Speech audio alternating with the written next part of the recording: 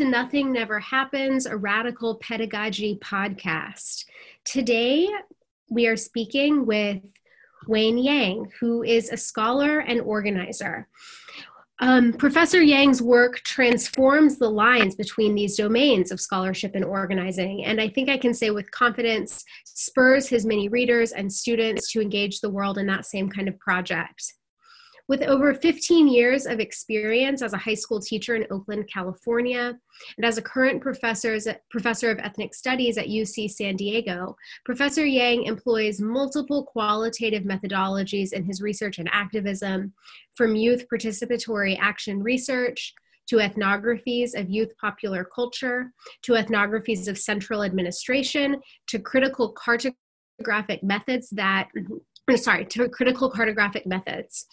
His work on settler colonialism and ghetto colonialism within university initiatives to liberal so-called community engagement have been particularly powerful in calling educators to methods of refusal that, quote, make transparent the meta-narrative of knowledge production and which, quote again, generate territories that colonial knowledge endeavors to settle, enclose, and domesticate. And that's a quote from the article Unbecoming Claims, which was co-written with Eve Tuck.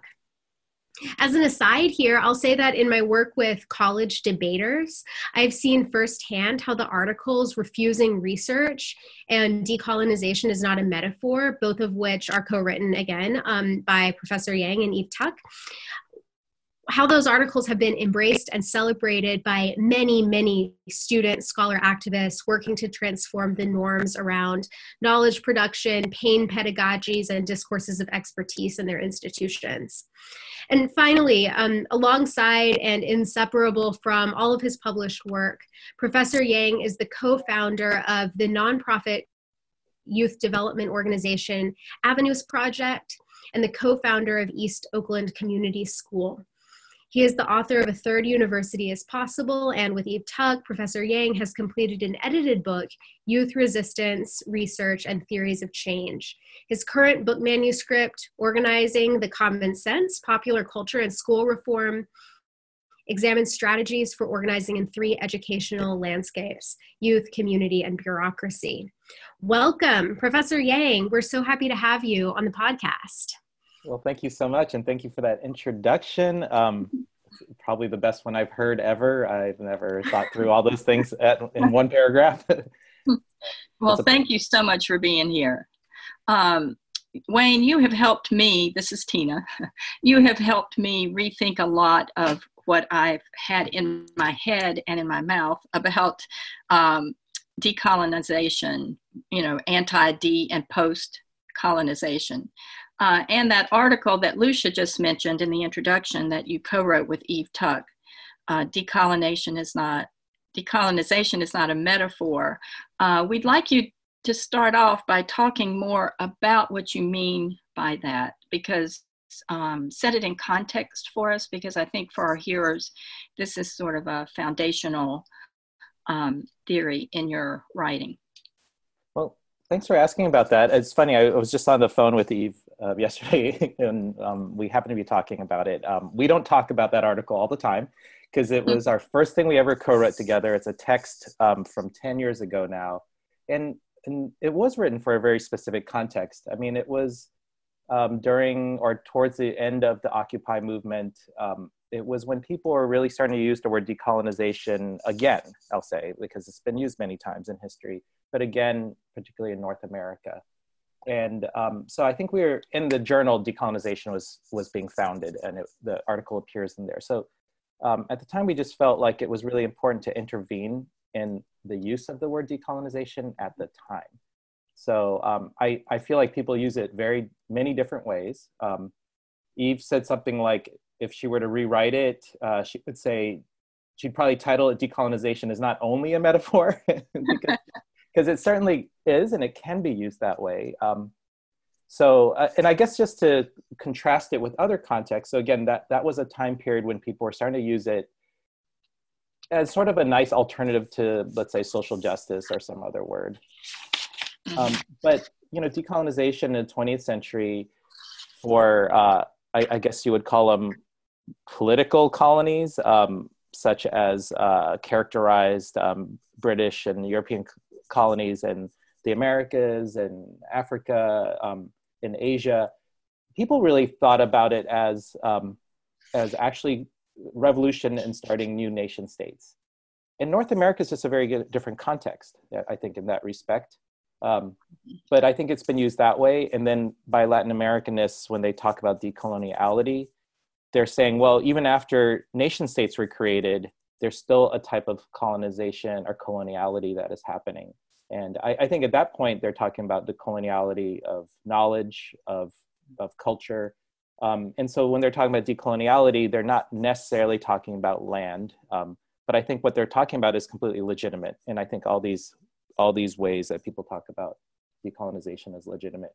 And I guess in my own context, writing at that time, I mean, in places like Oakland, California, where it's, you know, probably best known for the Black Panthers, originated there.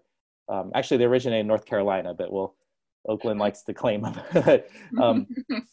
But people use decolonization on the street. I mean, it's a common word, and it is not just an academic word. And so for me, having the opportunity to write about it is, was sort of a big responsibility. I don't think we got it completely right. I'm surprised in some ways that the article has lived this long, you know? Yeah. So I think that's the context. And so writing for a specific political moment, we were really interested in making sure that people, when using that word, they were at least thinking about land, and they were at least thinking about abolition. That was really where we wanted to go. And I think that's why the focus on land is so direct and so emphasized in that particular piece. Yeah. Yeah, and you talk about the rematriation of the land. Oh, yeah. And one of the things you say in A Third University is Possible, decolonization is, put bluntly, the rematriation of land, the regeneration of relations, and the forwarding of Indigenous, Black, and queer futures, a process that requires countering what power seems to be up to.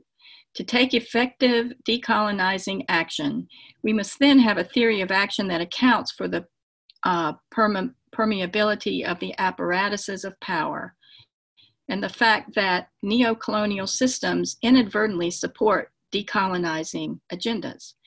This manuscript presents a theory of action in assemblage, the cyborg. So there's a lot in that. But one of the things that's really important from this discussion of decolonization is, you know, I've been using terms like, or phrases like, I need to decolonize my syllabus, or I need to decolonize our religious studies curriculum. And your work helped me sort of dig a little deeper into that and realize what the systemic issues are, and my responsibility to those histories and that are present. I love what you just said. I mean, and also I love that you're using it that way. I definitely am not the decolonization language police. So I love that you're thinking about decolonizing religious studies or decolonizing a syllabus. I think sometimes our piece is used in a way where people say, don't use that word that way.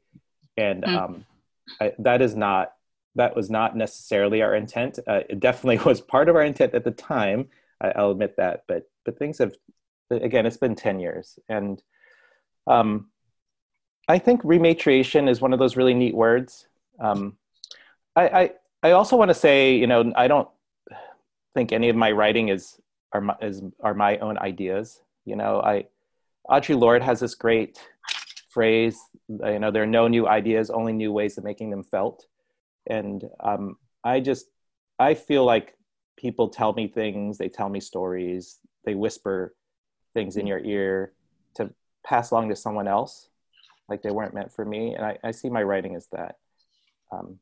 But rematriation in that respect, so there's this really neat group, a Native run, a land trust that is run by two Native women, Karina Gold and Janella LaRose in Oakland, and it's called Sogorea Te. And they have been rematriating land. So they have all these parcels of land that they steward. And they also even have relationships to land that is not officially designated in their stewardship of the trust. But these when people talk about, so one interesting thing about rematriation as opposed to repatriation is people have to stop and ask, what do you mean? And rather than give an answer, I think it's to move people away from thinking they know what it means. Because when you talk about land, everyone freaks out because they're thinking about property. So they think you're talking about stealing people's property and giving it to somebody else, right? And I'm not saying that can't be part of it, to be honest, but rematriation for Sogorea Te Land Trust is about repairing the land and also repairing human relationships to it. And that doesn't have to be a property relation. So some of these parcels of land are in their trust, and some of them are actually owned still by other people. Like there's this really amazing, can't remember the name of the arboretum, that is a commercial arboretum. They hire primarily, in East Oakland, they hire primarily people from the neighborhood, many of whom have been previously incarcerated. And they send plants all around the country.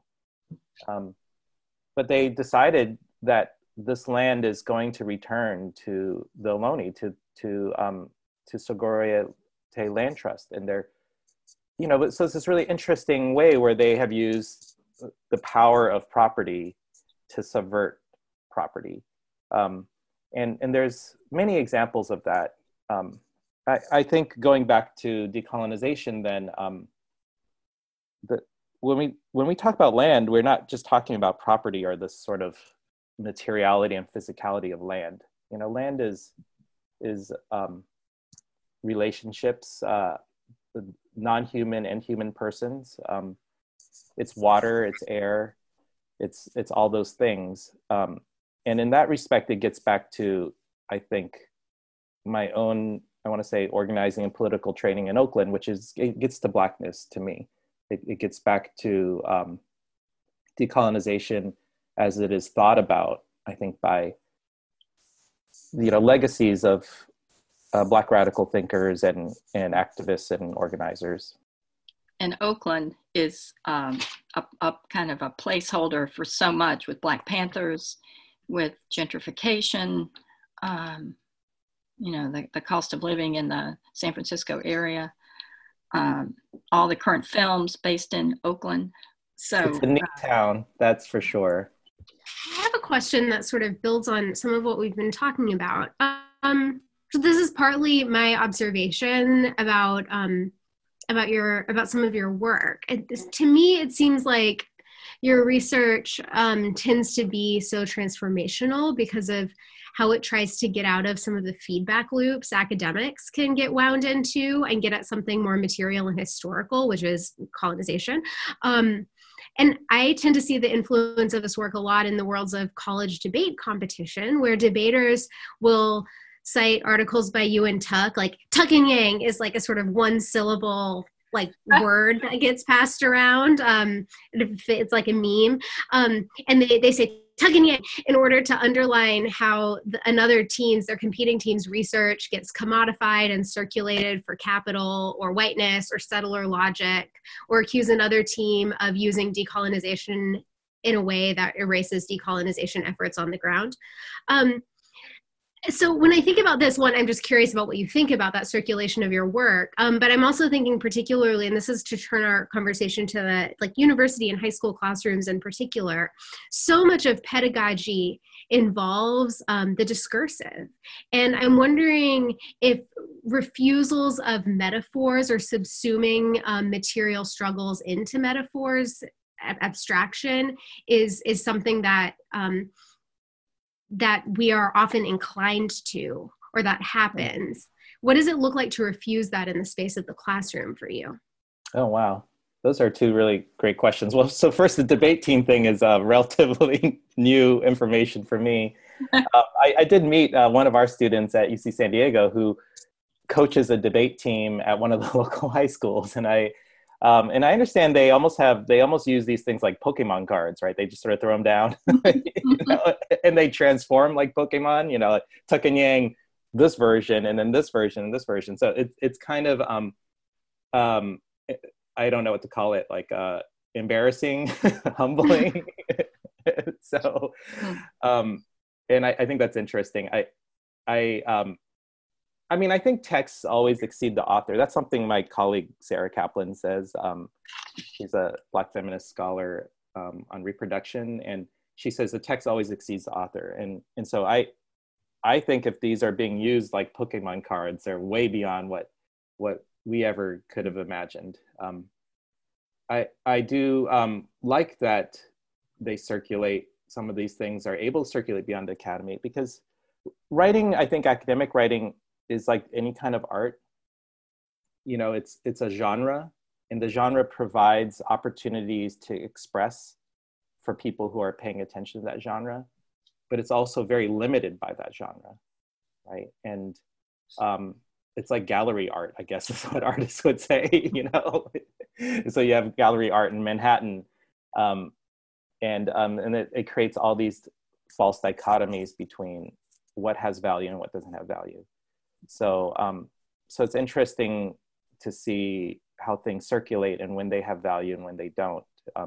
I feel now, again, we wrote this when we were, I think like you, Lucia, like new professors, not sure, very, very agnostic about the university, and confident university was very agnostic about us in terms of whether we'd stay. So it's interesting to have gained any kind of academic capital while still some other people are finding, I think, the things that we cared most about the writing, like the debaters. I think in terms of metaphor, actually, I sort of like metaphor, and even I always write in metaphor.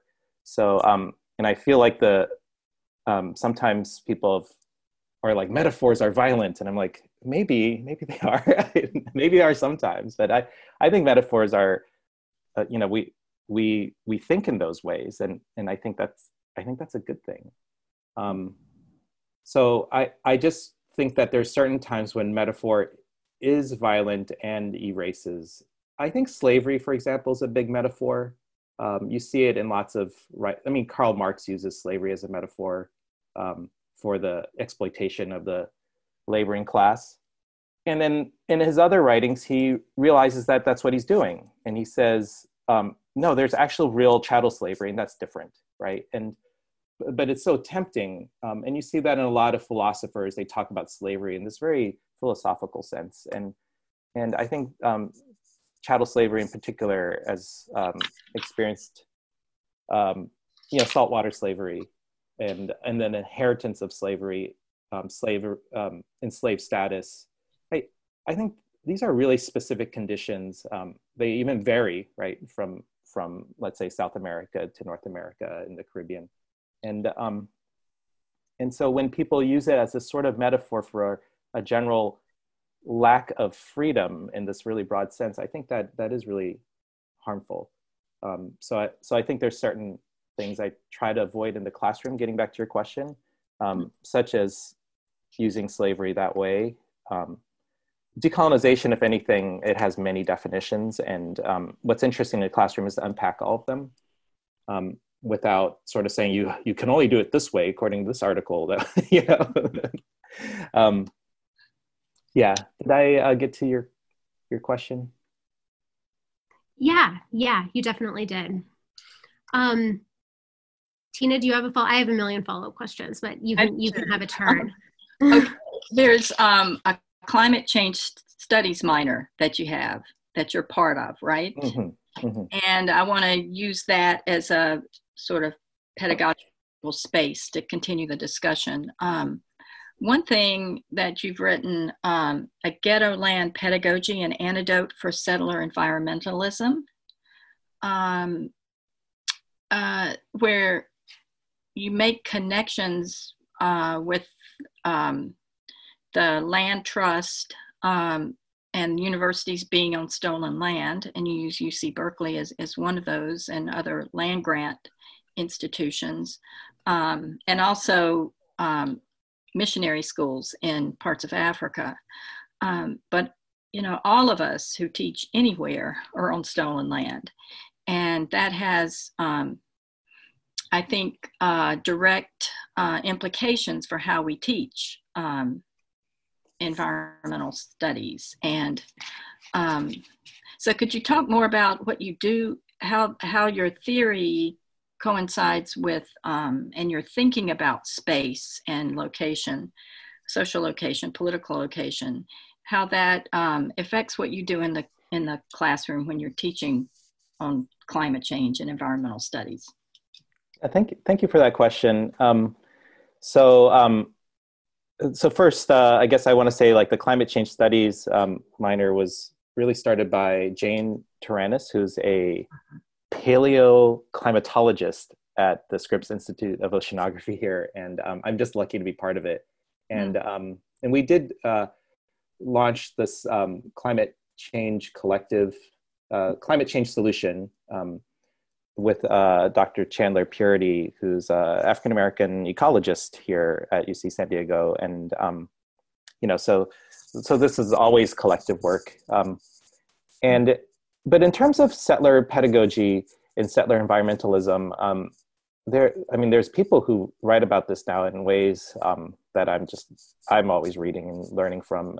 Bailey Marquez, who's a new assistant professor at University of Maryland, College Park, writes about settler didactic space and settler pedagogy, and sort of this idea that sometimes the way, often the ways that people are educated is within this paradigm that ultimately reinforces settler supremacy, and that gets to land, obviously. So she writes about universities for in the 19th century that were built for African Americans in the South, and the connections to Indian boarding schools and the connections to let's say missionary schools in the Kingdom of Hawaii. And so with land, I'm sorry, I'm trying to get back. It's complex, I guess, right now in my mind, and I'm trying to simplify it. It's with I think in environmentalism, there is a way in which we presume that humans and human organizations such as nations and counties and cities that are settler organizations have the right to fix the problem that they created, right? And that are sometimes presumed not to be the problem that they created or not to be reproducing it. So with the, I think with land pedagogy, and how do we think outside of that? How do we think outside of those paradigms? I'm actually co-authoring right now with Teresa Stewart Ambo, who is a Native woman. She's a professor at UC San Diego, but native to Tongva. She's Tongva, so native to the Los Angeles area, as well as Luiseño, which is just north of San Diego. And we're writing about land acknowledgements. And her ideas around this are really kind of remarkable, which is echoing other Native writers on this topic. Like, how do you go beyond land acknowledgement? What does land acknowledgement mean? It doesn't just mean acknowledging that we're on stolen land. It means that we have a responsibility to that land and to the peoples of that land. And what's really neat is she's writing from an indigenous perspectives, because this is how indigenous people always think, is they're always guests on somebody's land, right? Whereas I think settlers think, oh my goodness, I feel terrible because I'm on stolen land. I'm not on my land. And indigenous people are often not on their lands, right? And their home ancestral territories. And so, but they understand themselves as in relationship to the land that they're on into the people who are also there. And so she thinks about how then universities or that occupy indigenous land have a responsibility to those lands and to those peoples. And I think that is very different than sort of focusing on the guilt.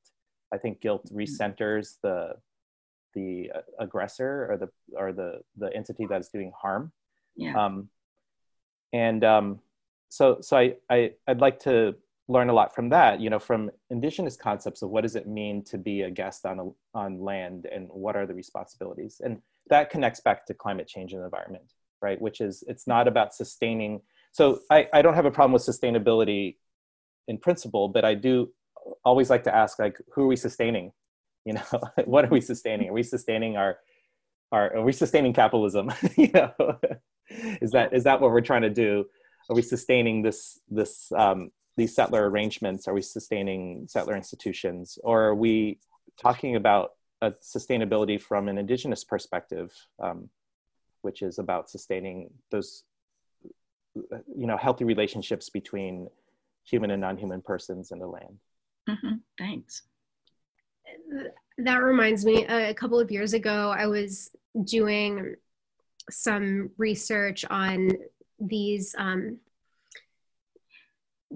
self-identified woke capitalists who are trying to do well by doing good in San Francisco at this, there's this conference called SOCAP, which stands for Social Capitalism at the intersection of money and meaning in San Francisco. And they did land acknowledgements constantly. It was these hedge fund guys up there atoning for being settlers and then saying, and here's what we're going to do for reparation.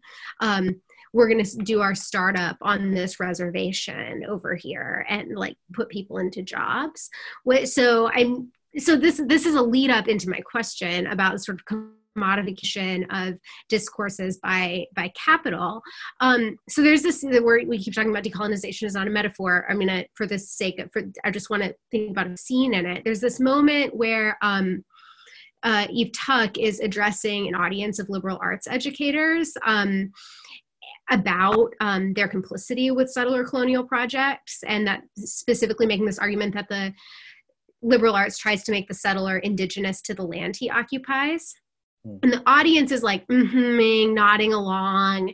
And Professor Tuck realizes that they've misheard her as sort of celebrating her as saying, yes, you are now indigenous to the land you occupy. So my question, going off of what we've been talking about, is kind of two parts.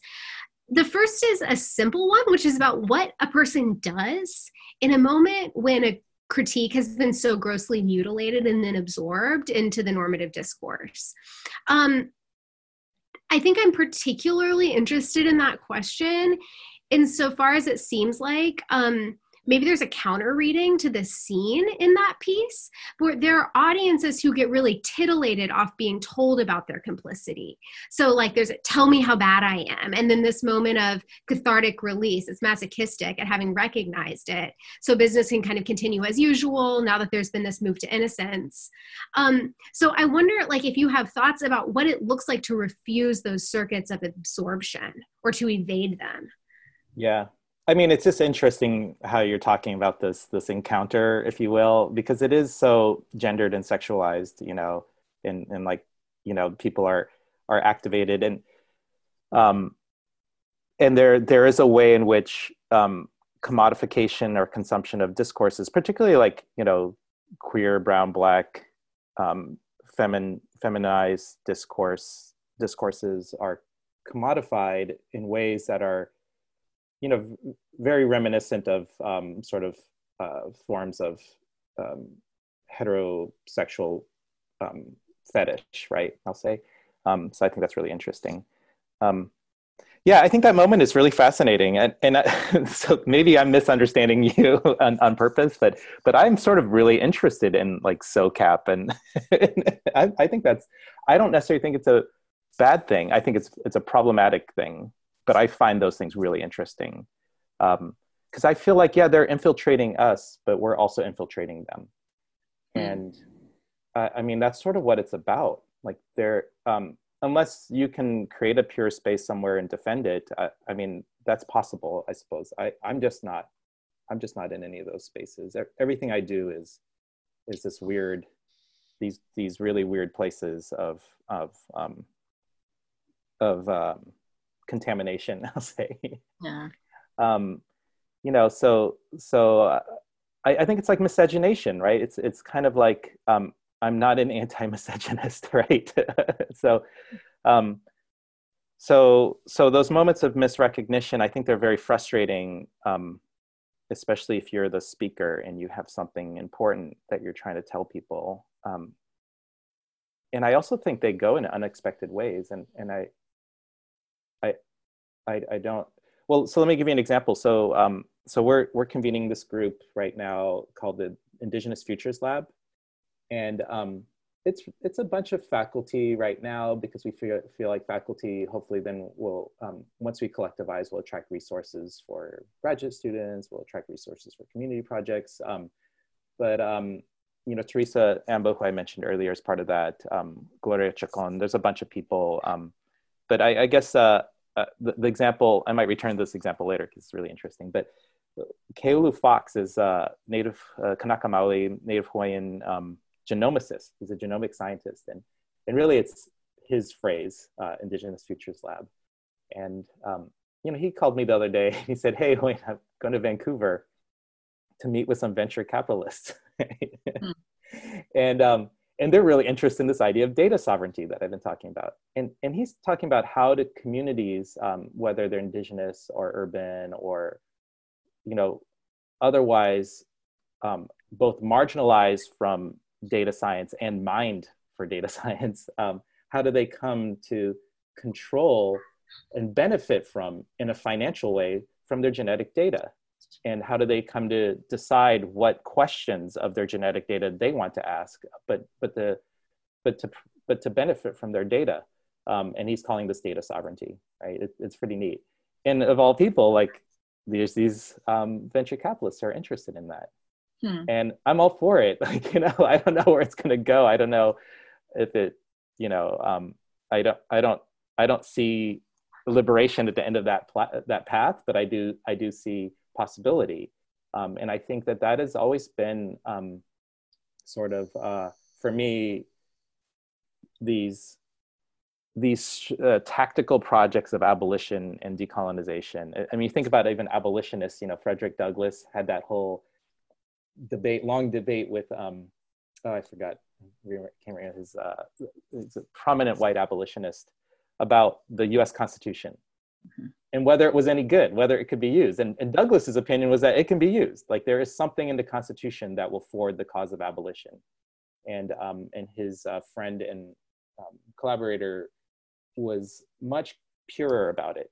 You know, he thought the Constitution was a tainted document. So I tend to align with the view that the Constitution does have some possibilities in it. Even if it is a tainted document. Yeah, it kind of goes back to, go ahead. It kind of goes back to the texts as Pokemon cards that can transform beyond their authors and be mobilized in different ways. Up and down, right? Like the transformation of Pokemon, you know, it's sort of like, you know, can you become a better version of yourself? And then can you also devolve? And I think all those things are always happening.